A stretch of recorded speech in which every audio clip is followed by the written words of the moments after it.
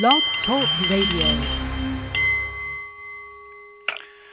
Ladies and gentlemen, good afternoon. The Nepalese meditation bowl is chiming, and that means it is time for The Art of the CEO, the show for people who enjoy the challenge of business and who want to do it a little better.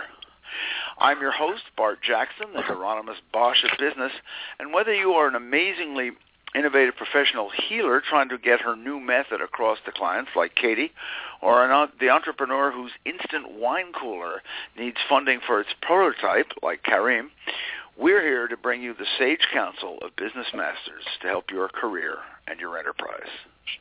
Today's episode is entitled Rising from the Ashes. Yes, today we're going to give all of you working and budding entrepreneurs out there a little ray of hope. We're going to talk about how one firm that was spiraling entirely downhill managed to stop it all, put on the brakes, reassess themselves, and totally bootstrap right back into an amazing success, all the while keeping the exact same product and even many of the same clients. But that company is known today as usedcardboardboxes.com, and the amazing man who rose like Phoenix from the ashes is Mr. Marty Metro. Now, Marty geared himself up for the role of entrepreneur very admirably by getting a BA and an MBA, followed by several years of rising through the ranks of Anderson Consulting, where he guided Fortune 500 companies and also got used to lavish salaries. And then whimsy struck him, and he had a great idea and launched Boomerang Boxes, which was a marvelous solution to getting folks the cardboard boxes they needed. So he, like all entrepreneurs, he poured heart, soul, and immense amounts of cash into this. And how far down did his firm go, and how far has he rebounded back amazingly? Well, that's today's story, which Marty will relate for us. But before we show your company how it really should be run, let me take a few moments to supply you out there with a few utensils for our Feast of Wisdom today. First, as I always do, allow me to remind each of you individuals hearing my voice that the good Lord has gifted you with the title and privileges of Chief Executive Officer of yourself. That's the most important position you will ever hold in your career. Will this be the day that you take advantage of summer's breezes and find some new way to work your skills and magic, or will you stick with the same old comfortable routine? The choice is truly yours. Secondly, it is time to dip into a little laughter and take a scriptural recitation from 101 Best Business Quips. Oh, let me grab the book here. Thumb through. Let's go toward the early part. Okay, here we go. This is number 32, and it says, my boss is one of those executives who makes better sense when my earbuds are plugged in. So as an afterthought, we invite all you folks to take that moment of pause before they speak to your staff. And does what you say make sense? Does it really fit the individuals you're addressing? Remember, the whole main reason you're opening your mouth is to elicit a desired response. Just a thought. And the third utensil, perhaps we should call this day's utensil the hash maker, we will give you the answers to last week's business quotation. Now, today, before we leave the air, we'll broadcast another quotation, and we invite you to email us with the name of the author of that quote as you believe him or her to be. Simply write info@bartsbooks.com, INFO-BARTSBOOKS.com, with the name of the author, and if you are right, we will announce your name on the air and send you a small gift. The author of last week's quote, that is the individual who said, someone is sitting in the shade today because someone planted a tree a long time ago, was none other than the wildly successful helmsman of Berkshire Hathaway Incorporated, Mr. Warren Buffett. So now, let us dig into today's feast and call upon the expertise of that entrepreneurial rebounder, Mr. Marty Metro. Marty, how are you doing today? I am outstanding, Bart. Thanks for having me. Oh, I'm so glad that you could come along. This is going to be a fun day. Now, I understand that you were really riding high when you were with Anderson Consulting, and I am very curious as to what set you on the course of your first company, that is Boomerang Boxes. Was it just an entrepreneurial itch? What brought it to you? Well, I guess I used to say back in the day I was an entrepreneur trapped inside of a corporate drone's body. And when I grew up on the East Coast, I grew up on the East Coast where my family kind of said you go to school, you get a good degree, you get a job, and you work your way up. And that's what I was doing, but I was just never really comfortable doing that. Mm-hmm. A man with his own ideas, it sounds like. So that's yeah. So you got but what possessed you to, I think from the very beginning, to say, gee, there's got to be a lot of great money in used cardboard boxes. I mean, you think of that as set that out on the curb. I mean, right. What planted that idea in you? Well, I was working at, as a consultant. I was making a very good salary and traveling around the world helping big companies implement software. And nobody really understood what I did. I would say things like, I work with enterprise resource planning technology to help large companies optimize their supply chain. And it sounded really impressive, but nobody knew what it meant, and I wasn't even sure I knew what it meant. And I rode the wave through you're at a cocktail party, you say that, and they nod, and they nod exactly. stupidly. Right. and they're back ordering another drink before I even finish my sentence. So I would I was riding the wave of the .coms, making a lot of money and being very busy. Sure. And using lots of buzzwords. And then after the .coms busted, there really wasn't a lot of consulting going on. There wasn't a lot of money being spent, and I had to really look at myself and said, what have I been doing for 10 years?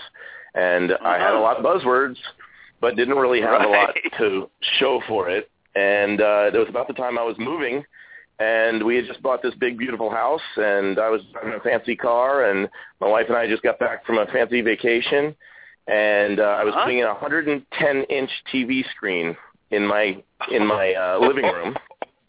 So, it was a movie screen for TV. Yeah, right. And then the highlight was yours. Exactly. And that was the .com age. And then when I went to get my moving boxes to move in, I went to U-Haul and I said, I'm not paying $3 a box. And when I realized that somebody who's willing to put in a 110-inch TV screen but not willing to pay $3 for a box, I bet you there's more people out there like me. And that's what really started the initiative, to figure out a way to get cheap boxes to people's homes. Oh, my gosh. Well, now, so you started this out. I think it's a marvelous idea. Could you give us a sort of a little like the thumbnail executive summary of Boomerang Boxes? You said, okay, there's a lot of people like me. I got my market. I envisioned. What were you offering? Who were you trying to reach as customers? Well, we sort of know that's pretty much everyone. How did you set it up? What'd you go with it with Boomerang? Yeah, great question, and I have a feeling that we will circle back to this. So I want to say it very clearly because it was a huge lesson learned. But the executive summary or the message was Boomerang Boxes, earth-friendly moving boxes for half the price of new. And that was my model. Earth-friendly moving boxes, half the price of new. And the way we did it was, it sounds great. And, everyone got it. I could say to anybody at a cocktail party, hey, I'm with Boomerang Boxes, Earth-friendly moving boxes, half the price of new, and they got it. And the model They wouldn't go for another drink. They'd actually listen to what you're doing. That's exactly. a step forward. No need for optimizing supply chains there. So the model was, hey, you've just moved in your house, and you got a lot of stuff to unpack. You got bubble wrap, you got tape, you got boxes, you got wardrobes, you got all that stuff, and it's a hassle. Make one phone call, and you can do one of two things. Bring it to us, and we'll pay you for it. Or I think that we changed the different numbers, the different pricing schemes, but the concept was bring it to us, and we'll pay you for it, and we would basically pay 10 cents on the dollar. So if it was a $1 box, we'd give you 10 cents for it. And you know what? It wasn't, you're not going to get rich giving us your boxes, but you might get $3 or $4, and you're doing something good for the environment. Yeah, exactly. Right. The other option was call us, and we'll bring a van out and pick it all up for you. And I think at the end we charge $20 for that. So for $20, your entire garage will be cleaned out, and we of course get the boxes for free. So that was the model, right? And we got tons of response Everybody loved it. Everybody loved us coming out and picking up their boxes. Everybody loved buying boxes for cheap. And I was living the life of the entrepreneur. Oh, there you are. So you've got it made, and the vision. This is the one time where clients match the vision, and you also had a real model. Unlike the dot-com crash, where people learned that you can't fax an anvil to Kansas, which was a great shock for most dot-com entrepreneurs. They actually had to do some fulfillment. You had fulfillment, and so I understand this ran on for like 3 years or so. Everyone loved it. Everyone loves what you were doing. And everyone loved what you're doing, and yet you were constantly plunging yourself into debt. Have you ever thought of taking these skills and applying them to a political career? Exactly. I would be very good in our government. I'd be be very good. Right. I mean, we need to put you in charge of the War Department. We call it defense now, I understand, when we attack a country. Anyway, that's a whole other story. Right. So let's get down to the troubles in 2005, I believe. Like many entrepreneurs, you had sort of hit that sinking feeling, and you realized that the money was going out faster than it was coming in, and and you saw things weren't working. So you said you went to, I believe you told me that you went to banks and VCs. Were you just seeking more cash, or what was sort of the financial stats on this, and what were you looking for? Back then at Boomerang Boxes, I was looking for more money to keep my runway going. And the model somewhere in 2004 was this. I would buy thousands of boxes for a dime. Right. And I would sell thousands of boxes for $1. And I'm making an enormous margin. I mean, show me a business where you can buy something that people want to sell something to you that you can then sell for 10 times as much. So on paper, man, does this look good. The problem was Ponzi schemes that don't even boast that. Exactly. So the problem was you have to have an infrastructure to do this. So I can buy 5,000 boxes for a dime, and I can sell 5,000 boxes for $1, and I've made whatever that is, less than $5,000. But I'm busy. My customers are happy. That's thousands of boxes coming in and out of my facility, and I now have less than $5,000 in top-line revenue. Well, I see what you mean. My retail store costs me $5,000 a month. My employees cost me $3,000 a month. My delivery van costs me $1,000 a month. And you can see very quickly that 5,000 boxes doesn't do which is a squat. It keeps you very busy, number. But it doesn't. Yeah, you would think it's a huge number. That's multiple delivery vans full. Multiple. Yeah, but when you look at it just plain on a piece of paper, it's laughable. You know, your top line revenue for a month of $5,000. So that's By the way, that's this what is a thought I might like to add for the entrepreneurs out there from my own line, is that you're going to be going and facing VCs and banks, and you're going to be tempted to talk to them very much about how wonderful your product is and how wonderful your market is. What they want to see is they want to see that paper. They want to see the money. And if this can very often be a problem. Anyway, so before the troubles all hit at this, how many stores did you have? You've given us some of the numbers. Did you have just the one facility, or did you have more? At the peak, we had 4 retail stores, and one was the beginning of a franchise model. It had been 2 of them had been licensed out. So two we owned, 2 we licensed out. None made any money. all were generating revenue. All were losing money every day. Oh my goodness! And well, this must have been a fairly frantic piece of your life, Marty. And where were you? You must have seen the downward spiral. Where did you turn for help? What were some of the other steps you took but before the total makeover, but what were some of the things you kind of tried to do to put the brakes on? Well, it was very difficult because it didn't look bad. Now, keep in mind, I was a guy who had not a ton of money in the bank, but I had a good amount of money in the bank because I had just spent 10 years as an ERP consultant, and my wife makes a good living as well. And we, we're adding. We like to say back then, whatever you spent that month, it's no big deal because you're getting another paycheck, and don't worry about it. Right. So we were kind of living the dream, and then what was happening was we started to see, wow, our personal bank account is going down, and it started going down faster and faster. And then we got to the point where I was kind of hiding things behind my wife. I asked her, can I put 50 grand? Yeah, can I put 50 grand? Yeah. So she said, sure, take 50 grand, put it into a business bank account, let's try it out. Well, that went to, from 50 to 100 to 150 to, hey, you know what? I don't need to take our money out. I could just go to a bank. So I went to a bank and I got a $100,000 line of credit. And I said, wow, $100,000, this is easy. So I threw that into the business. And what I learned again is, you don't throw a line of credit into operating costs because they just go away. Right. You need to strategically keep charge every time you take something out. Boy, that line, the revolving line of credit, is a con job that has sent more businesses down the tubes than I care to mention. It can be very, very, very dangerous.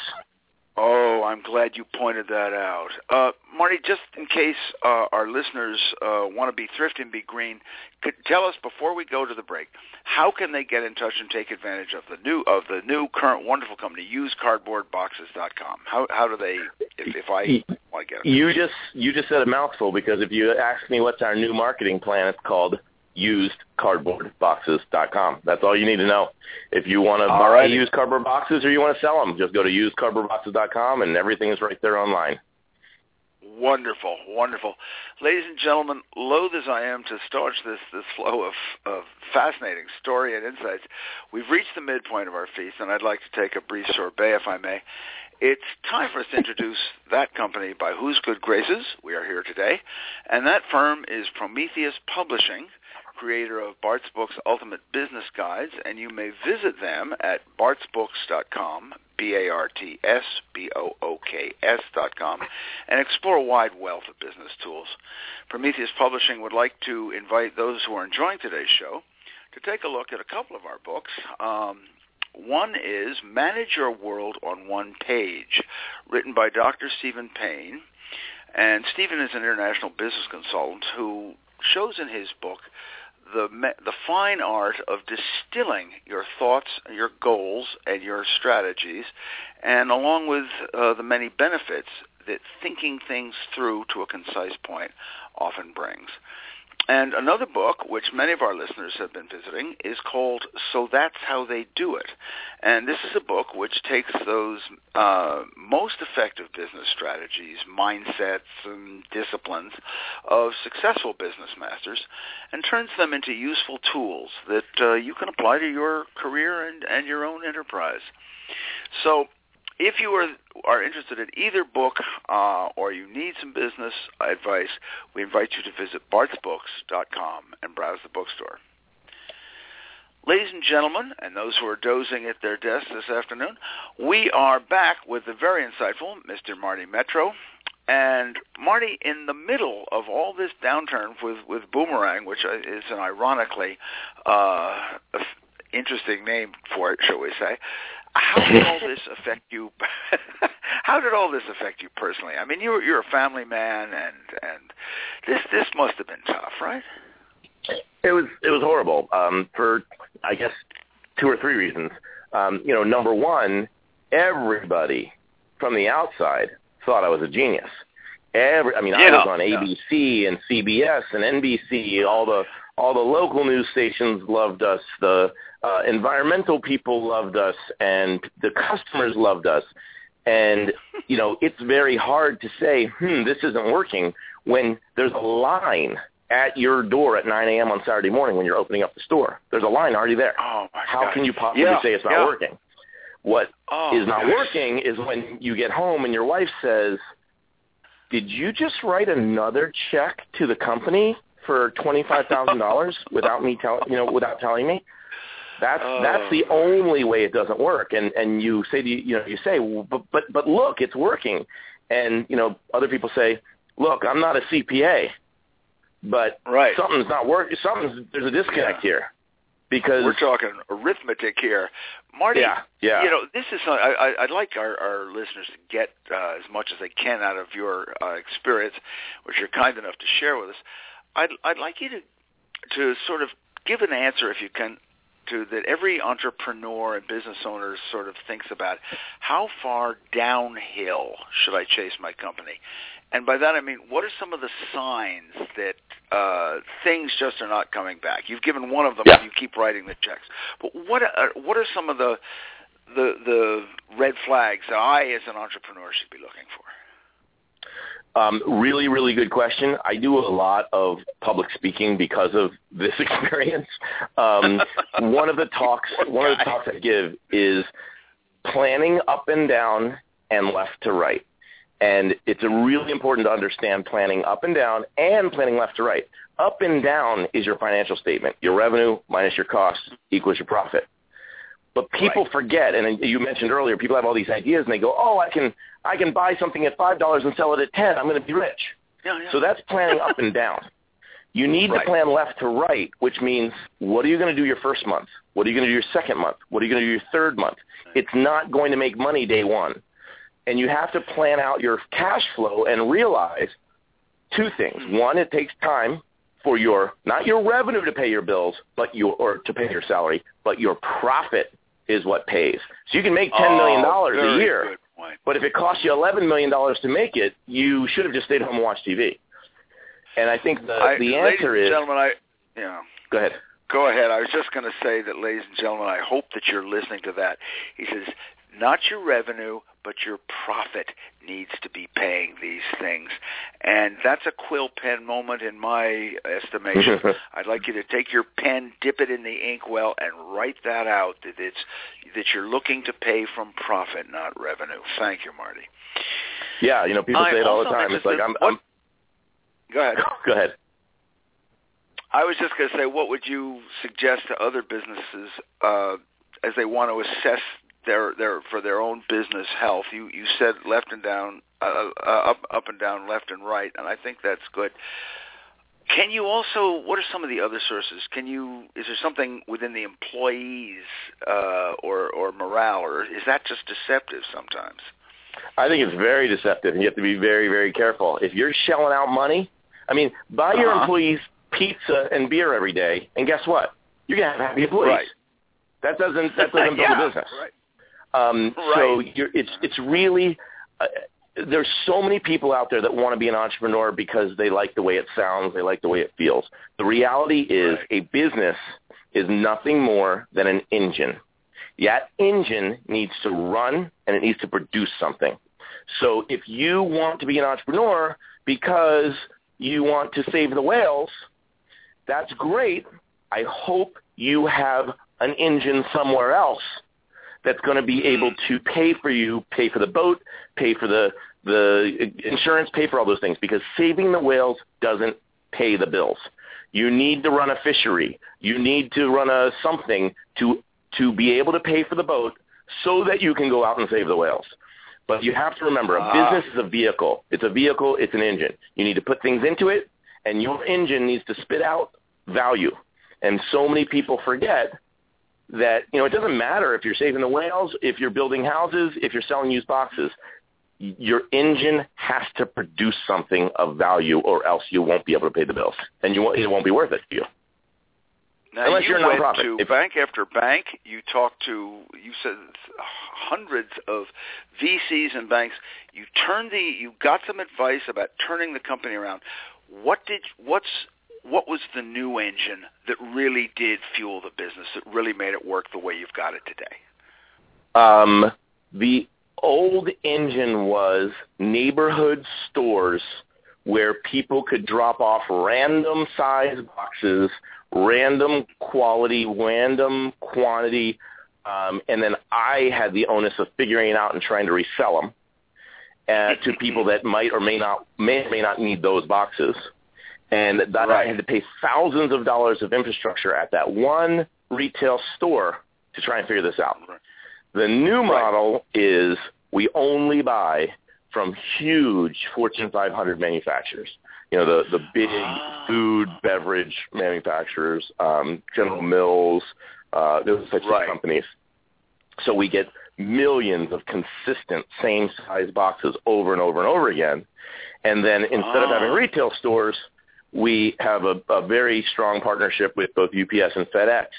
And we have 7 regional distribution centers that use FedEx and UPS to deliver to customers' homes within 1 to 2 business days anywhere in the country. So whether I sell 100 moving kits tomorrow or 10,000 moving kits tomorrow, it doesn't really affect my day. I already have the systems in place to make and deliver those kits. You have managed with a new process. You've got greater quantity coming in with less operational overhead, is what you're saying, right? Exactly. You nailed it. Now you sell to Walmart. You sell, as you said, UPS. To a lot of big retail places that give you the same size boxes. So and yet your clients can still go out there. I want a kit to get boxes for my home, and so the client is still getting the same thing, isn't he? They're getting better. They're getting a more consistent product. Whereas it used to be a consumer could just walk in and pick out 3 of these, 2 of those, and if they came back next month, we'd probably have different boxes. Now they get consistent.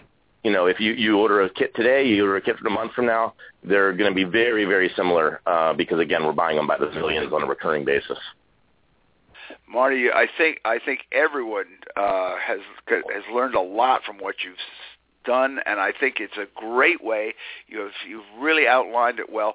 We're coming to the end, but you do something. Yours is not a particularly glitzy business, and yet you've made it so. You brought it up. For some of us non-glitzy business owners out there, we have just a minute. Could you give me one good marketing tip that in my pedestrian-style business I might not be taking advantage of right now? I would say be careful about marketing. Marketing an engine that doesn't produce value is a huge waste of time and money. So don't market. Don't build it and they will come. Don't market it before it's there. Go out and build yourself an engine that produces value. Once you have that engine, you can speak from the heart. You can tell people about it. You can share it and slowly build that engine to kick out more and more and more value. But don't run around town with the social media and the tweets and the this and that expecting that if you have 5,000 followers, you're somehow going to make money. Because 5,000 followers doesn't make you money. 5,000 followers of an engine that makes money then can increase that money. But people think that marketing drives money. No, it's marketing drives attention. The engine has to actually make the money. Thank you very much, Marty. This has been great. We really appreciate it. And so, ladies and gentlemen, as we round out today's show, I'd like to leave you with today's business quotation, and that is, who is the man who said, "You know you're in a recession when your neighbor loses his job, and you know it's a depression when you lose yours." Hint, this gentleman had a chimp's eye view of the globe. I'll let you hear them. And remember, if you know the author of today's quotes, just write that name as best as you remember it, send it into info@bartsbooks.com, and we will send you a small gift. Finally, as a parting shot, in the words of my wife's husband, the nice thing about a business plateau is that it takes only one hefty bootstrapping step to raise yourself above it. Ladies and gentlemen, as always, it has been a privilege. I thank you. Good day.